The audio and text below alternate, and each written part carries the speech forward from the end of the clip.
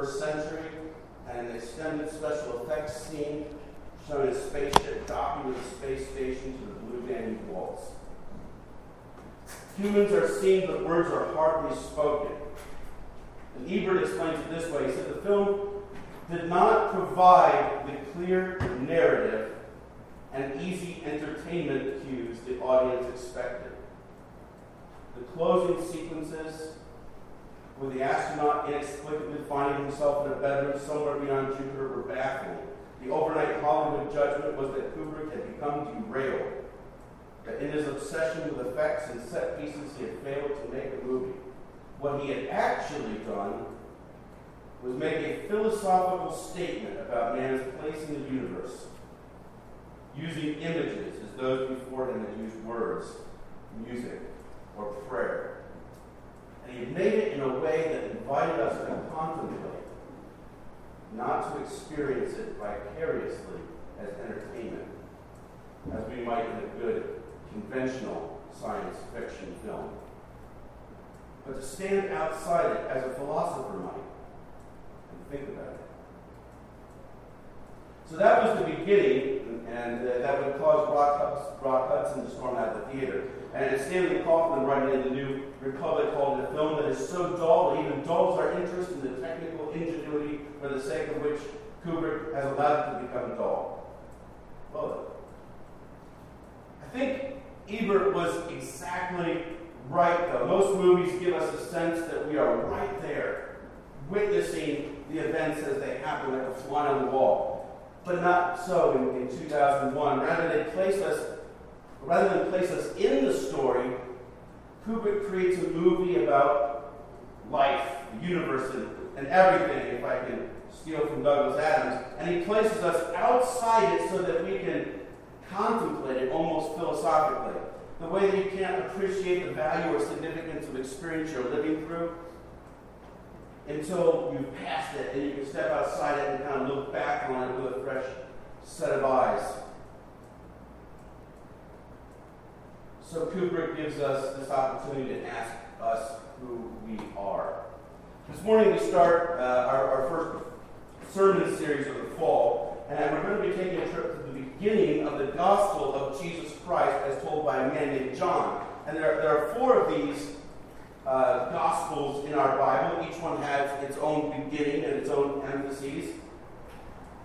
But it strikes me that the beginning of John's book is sort of the 2001 A Space Odyssey of gospel beginning. He instantly catches us off guard by taking us entirely outside known history and inviting us to contemplate the meaning of life and everything we know through the lens of a person, Jesus.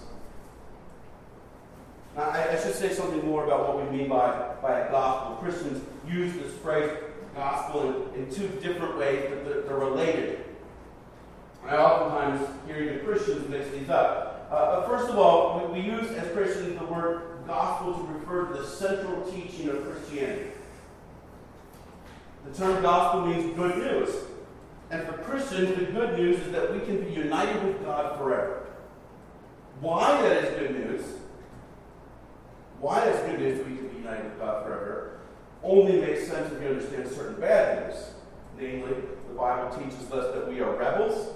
It teaches us that our rebellion alienates us from a perfect God, and that the just penalty for our crimes is an infinitely severe one, the eternity in hell. And in light of that, the idea that it's possible to be reunited with the God who made us to spend an eternity in his glorious presence at peace with him is tremendously good news. I'll say more about the content of that good news in a little bit. But there's another way that we use the word gospel as Christians. We use it to refer to a type of literature, a genre of literature that records certain biographical details of the life of a man named Jesus of Nazareth. We call it a gospel because these works include the salient bits of Jesus' life that form the basis of the good news about how we can be restored into a right relationship with God. They're historical works, they're biographical works, But they're not histories or biographies as we normally think of them. They're not dry, dispassionate, chronological narratives. Rather, they are carefully arranged collections of teachings and narrative accounts designed to draw the reader to the person of Jesus, to be moved by him, and even to fall in love with him.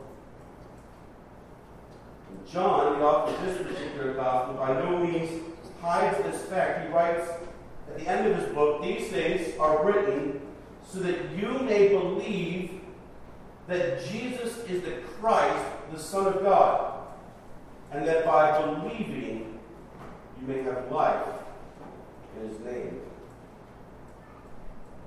So with that in mind, we hit at the opening of this book for 5 weeks, what has been called the prologue to John's Gospel. My hope is that as we go through it, you will find this Jesus extraordinarily fascinating, extraordinarily beautiful. And I hope that with John that you will believe he is the Christ, the Son of God, and so of life. And if you see these things already, it's my hope that you will see them and feel them more deeply, and that your love for this person grows and grows. So we're going to be looking at the first 5 verses this morning. And fittingly, this beginning starts with 3 very pregnant words. In the beginning. In this beginning, John wants us to see Jesus as the eternal, life-giving Creator. A picture he paints really through the use of 3 key words: Word, light, and life. And roughly that will be our outline, how we break down this passage. Let's look at how John uses these 3 key terms: Word, light, and life.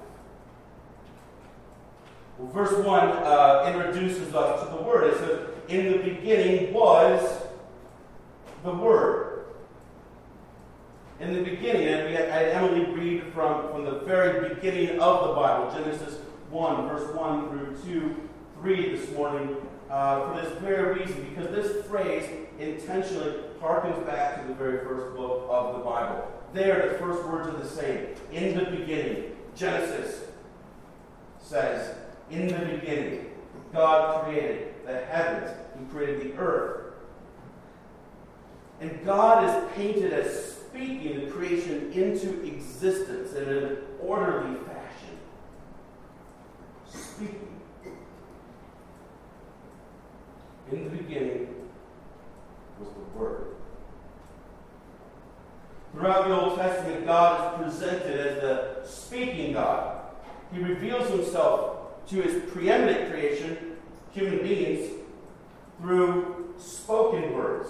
At times he speaks rather directly to man. Other times he speaks indirectly through intermediaries like angels and prophets. But he is a communicating God. He reveals his will. He reveals his character. He reveals his attributes by his words. And so God speaks creation into existence. When he gives the 10 Commandments, which is the series that we most recently finished, the Bible says that God spoke all these words. And in Hebrew, they are known as the 10 words. Very often when a prophet was giving a message, a stock phrase is used in Scripture, that the word of the Lord came to so-and-so. So the word of the Lord came to Jonah, son of Amittai, and the word of the Lord came to this prophet, and the word of the Lord came to that prophet. When we think of the word, we think of a series of characters that come together to have a single distinct meaning, like C-A-T makes cat, soft, four-legged animal that has convinced human beings that it loves them despite outward displays of hostility, general malfeasance, and all kinds of apathy. But for the writers of the Bible, the word, whether Greek logos or dabar in Hebrew, had a broader meaning than a series of characters. It could be an account. an idea, or very often simply a message. And so when the word of the Lord came to, say, Jonah, son of Amittai, in the book of Jonah, it isn't a single lexeme that came to Jonah. It's not a single dictionary entry. It's an entire message that he is commanded to preach to the residents of ancient Nineveh. So, a first century Jewish audience reading John's Gospel, in that context, such a Jew would be instantly drawn to creation and the prophets and all the accounts of a communicating God. And here, John says, this word, this self-expression of Yahweh, was somehow distinguishable. In the beginning was the Word, and the Word was with God. So, this idea of the Word, which throughout the Old Testament is the revelation of God's character, His attributes, and His nature. This terminology is stamped on the person of Jesus and is distinguished in a way by saying He is with God in the beginning. And then John drops a bomb on them. Not only was the Word with God, but the Word was God. And the meaning here is pretty simple. It's pretty straightforward, and it's really, really profound. The one that John calls the Word was with God at the beginning of things and also was God. He is both unique from God and He is God. Now, this is a major building block of the Christian doctrine of the Trinity, which is that there is only one God, one divine being, but this one divine being is shared by three divine persons. And so the Father and the Son and the Spirit, as we read this morning, are each rightly called God. But the Father is not the Son, and the Father is not the Spirit, and the Son is not the Father, and the Son is not the Spirit, and the Spirit is not the Father, and the Spirit is not the Son. They are identifiable, they are distinguishable, and yet harmoniously, eternally one. Now, some Christians wave their hand and say, it's a mystery. We just can't understand that. And there's some truth to that, in as much as I wouldn't expect to be able to get my finite, puny, stupid head around the notion of what God's infinite existence is like. I don't expect that I should be capable of doing that. And so I am more than willing to accept some mystery around God's eternal being. But it's not a mystery in the sense that we can say nothing about it, or that it is entirely unintelligible. Because John clearly has said something intelligible and meaningful about it. And an aside, some Christians are a little too flippant with their language, I think. I want to pause here, just kind of step aside from the immediate text to deal with a pernicious doctrine that shows up across the street now and then, and also at your door, the Jehovah's Witnesses. And then this is beside my point, it's beside John's immediate point, but it bears some discussion because they will come to your door and they'll set up shop at 21st and Euclid on campus, and they'll set up shop at Playhouse Square and at the West Side Market. And I want you to have an answer. I don't want you to feel there's no response. So the Jehovah's Witnesses will show up, and they'll show you that in their Bible, it says that the Word was a God. So they have their own Bible, their own translation. It says, in the beginning was the Word, and the Word was with God, and the Word was a God, in lowercase g. And they may tell you that your Bible is translated incorrectly or corrupt, And if they're really in the know, they may tell you that in Greek, the word "the" is not there. So it's not talking about the God, it's talking about a God. And to that, I'll just say they have no idea what they're talking about. That's just not how ancient Greek works, and few, if any, scholars of Koine Greek, whether atheists or Christians, secular or religious, would agree with Jehovah's Witnesses in what they claim that this verse really says. They just don't know what they're talking about. But since you're not likely an expert in Greek, it's probably not worth debating them on that point. There are probably more fruitful paths to the gospel when they come to your door. But I don't want you to be confused by this myth that they peddle and think that there aren't answers to the things that they have been trained and prepared and practiced to say when they come to your door. There are plenty of very easy and obvious answers for them. Trust me. Look back to the text. It's really it's a shocking opening. It catches you off guard because we might expect, Mark, when he begins his gospel, says the beginning of the gospel of Jesus Christ, and then just launches into some stories about what Jesus did. Luke launches into, he gives a brief preface and says, hey, I've researched this stuff, I've looked into it, and now I'm going to tell you a bunch of stuff Jesus did. And Matthew, he starts off with a genealogy, gives you Jesus' family tree, and then just, hey, let me tell you a bunch of stuff Jesus did. And John does something different. He gives us ontology. In the beginning was the Word. He gives us geography. The Word was with God. And he gives you identity. He says the Word was God. And as if to say, yes, you really read that right, John reinforces it. He was with God in the beginning. Or maybe more literally, this one I just said, this one I was just talking about, this one who I said was God, he was in the beginning with God. He's giving us philosophy. He's giving us a sense of awe and wonder as to who this Jesus is. The author of the book of Hebrews makes a similar point as John. John is describing Jesus as the Word and identifies the Word as God. And so, in that way, he suggests that Jesus is the very self-expression of God.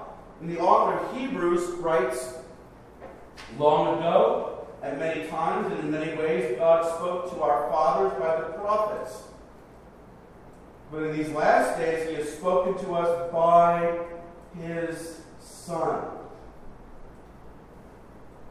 So there we have Jesus as the very representation of God's communication.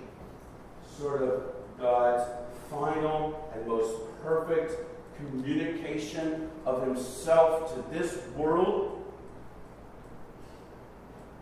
is the Son, is the Word, taking on human form and living among us. So that's the Word. It is the very self-expression of God. But verse 3 adds a new idea. All things were made through him, and without him was not made anything that was made. And we know in Genesis chapter 1 that God is shown to be speaking the creation into existence. Proverbs 33:6 makes this point even more explicit. It says, by the word of the Lord the heavens were made, and by the breath of his mouth all their hosts. So God made the universe by or through his word. And John says all things were made through him. That is, the word. And that makes two important claims about Jesus as the word. First, it claims that Jesus is the creative agent of the universe. There's some sort of divine hierarchy that isn't fully fleshed out for us, but God is making everything, but he's doing it through the divine word. And John says that everything that's been made was made through the word, through Jesus. So as the maker then, Jesus is the rightful owner and master of this universe. Now this is a point that gets built on a little more further along in the prologue and throughout John's Gospel. But as the maker of the universe, Jesus has a legitimate claim over it. But a second point that John is making through that line is a little bit more subtle, but he's saying that without him was not anything made that was made. It is to say that if something were made, Jesus made it. Period. Something cannot be its own cause. That would be that would be a contradiction. So presumably, Jesus is uncaused. Jesus has no cause. He is eternal. And this can probably be inferred from the fact that the Word is identified as God, but John adds some depth here. So Jesus is the self-expression of God, and he's also the eternally uncreated creator. So there's the word. John moves on. In verse 4, he says, "In him was life, and the life was the light of men." This is a very profound statement, and maybe a little bit obtuse at first. What does it mean that in the Word was life, and the life was the light of men? First of all, in John's Gospel, life is going to become a huge theme.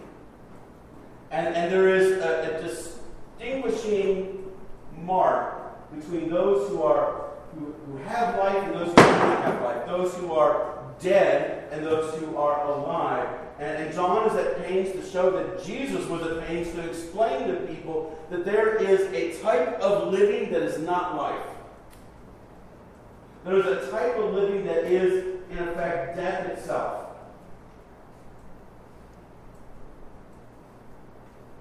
It's a type of living that is separation from our Creator. A separation from what we were made to be, who we were made to be. And so, a life that is wholly without life. Jesus, John says, is the one in whom there was life. Hold that thought for a moment, because I think there's a second thing that John is trying to establish here. In light of what he has already said in these first verses, it's impossible to not tie this back to creation. That God didn't just speak things into existence, but he spoke life into existence. And so Jesus wasn't just the one through whom things came into being, but through whom they took their first breath and came alive. He's the one who is given the power and authority over life and death by his resurrection from the dead and his ascension to the side of the Father. He is the one through whom we must access spiritual life, a life apart from death,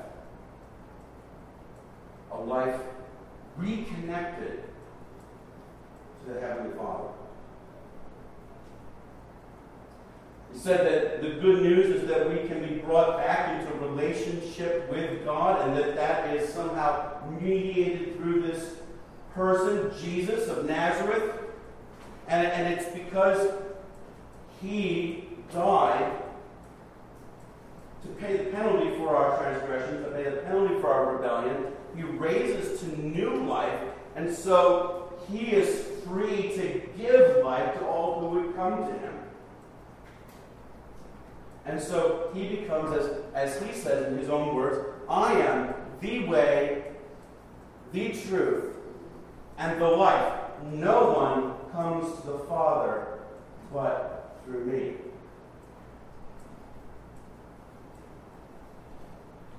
And so this Jesus is the self-expression of God, the eternally uncreated, life-giving Creator. But then John introduces this idea of light. He says the light was the light of men, and the light shines in the darkness, and the darkness has not overcome it.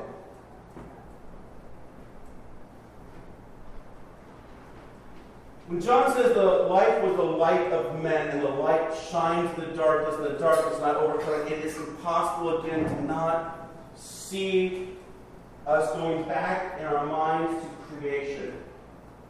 Because that opening creative act by God in Genesis chapter 1. And God said, let there be light. Why? Because verse 2, the earth was without form and void, and darkness was over the face of the deep.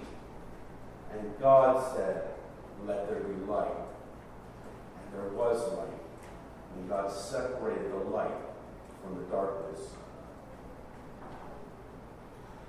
If you've been in a dark room, if you've ever been in a really, really dark room. We did this. I had a physics instructor in high school who really, I think, had a calling as a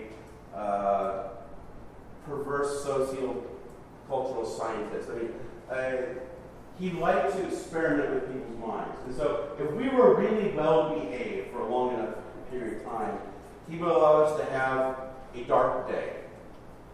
And dark day was exactly what you thought it was.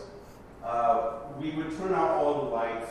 We would prepare in advance aluminum foil blocks for every possible place that light could creep into the room. The tiniest crack around a door or a window, everything was blocked out by aluminum foil, so that there was not even one hint of light that could enter the room. And there was like a different level of dark. And maybe ancient people were more familiar with this, but this is a different level of dark. I mean, it's close to other darks you've seen, but it feels deeper. There's no light anywhere. And then, of course, the teenagers are going to be teenagers, and they're going to do stupid stuff in the dark.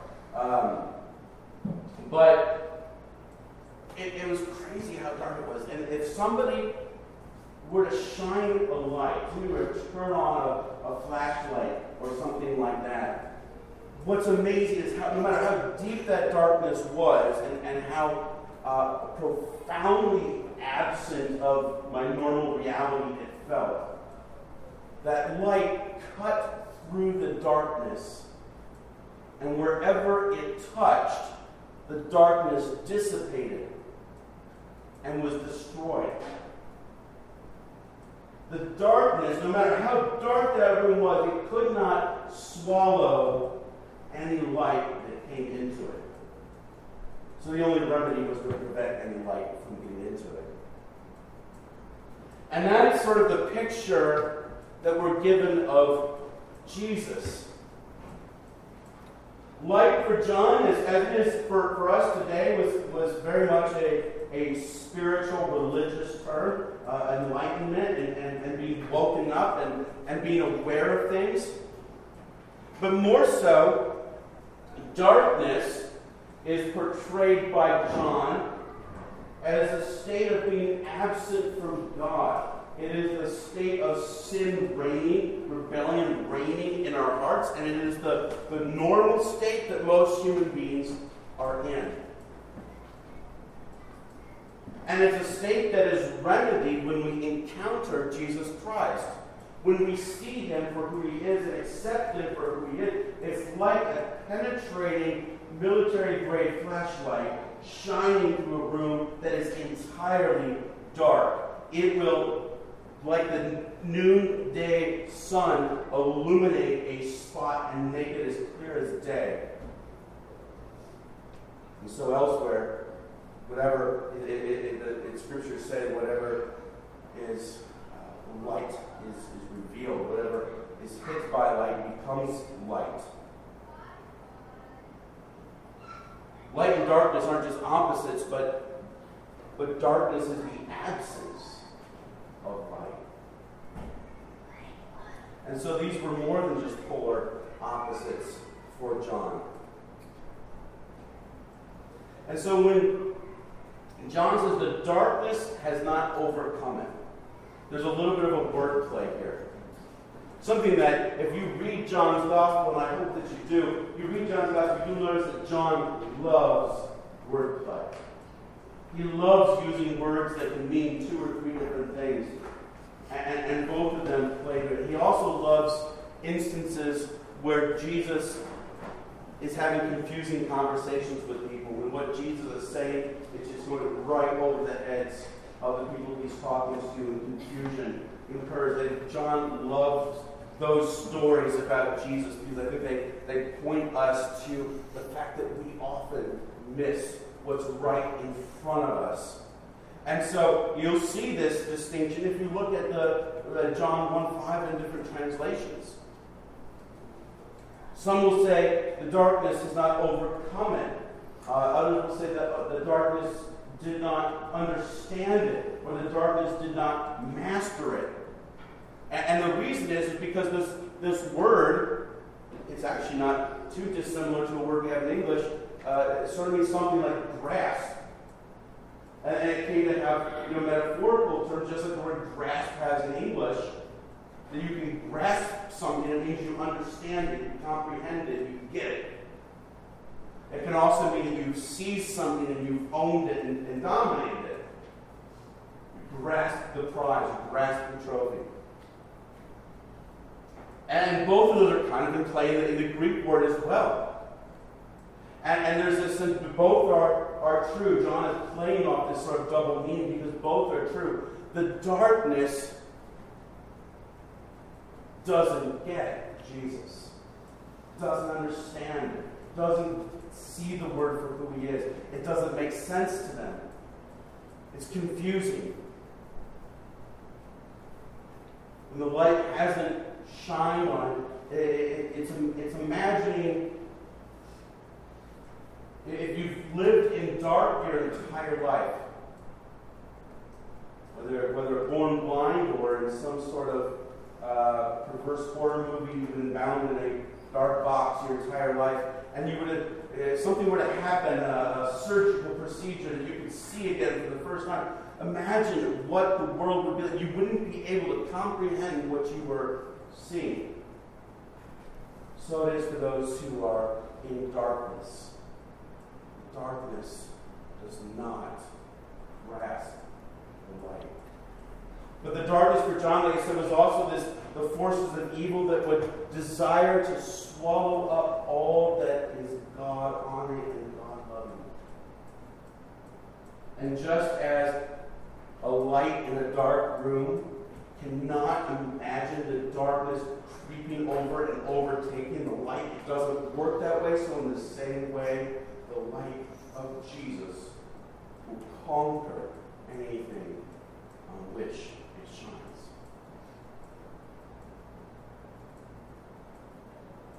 And Jesus, John says, is the light of men.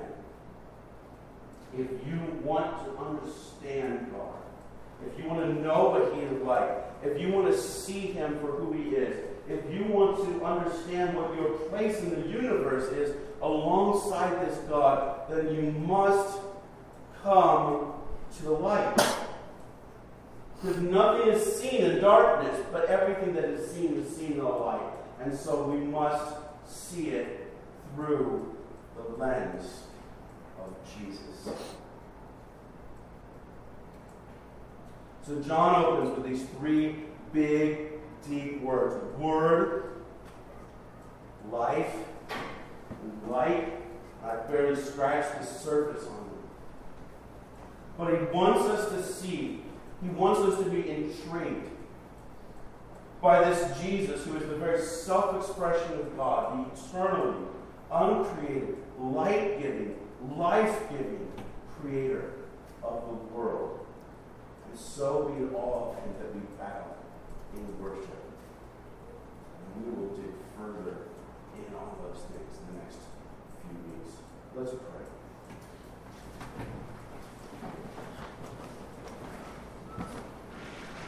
Father,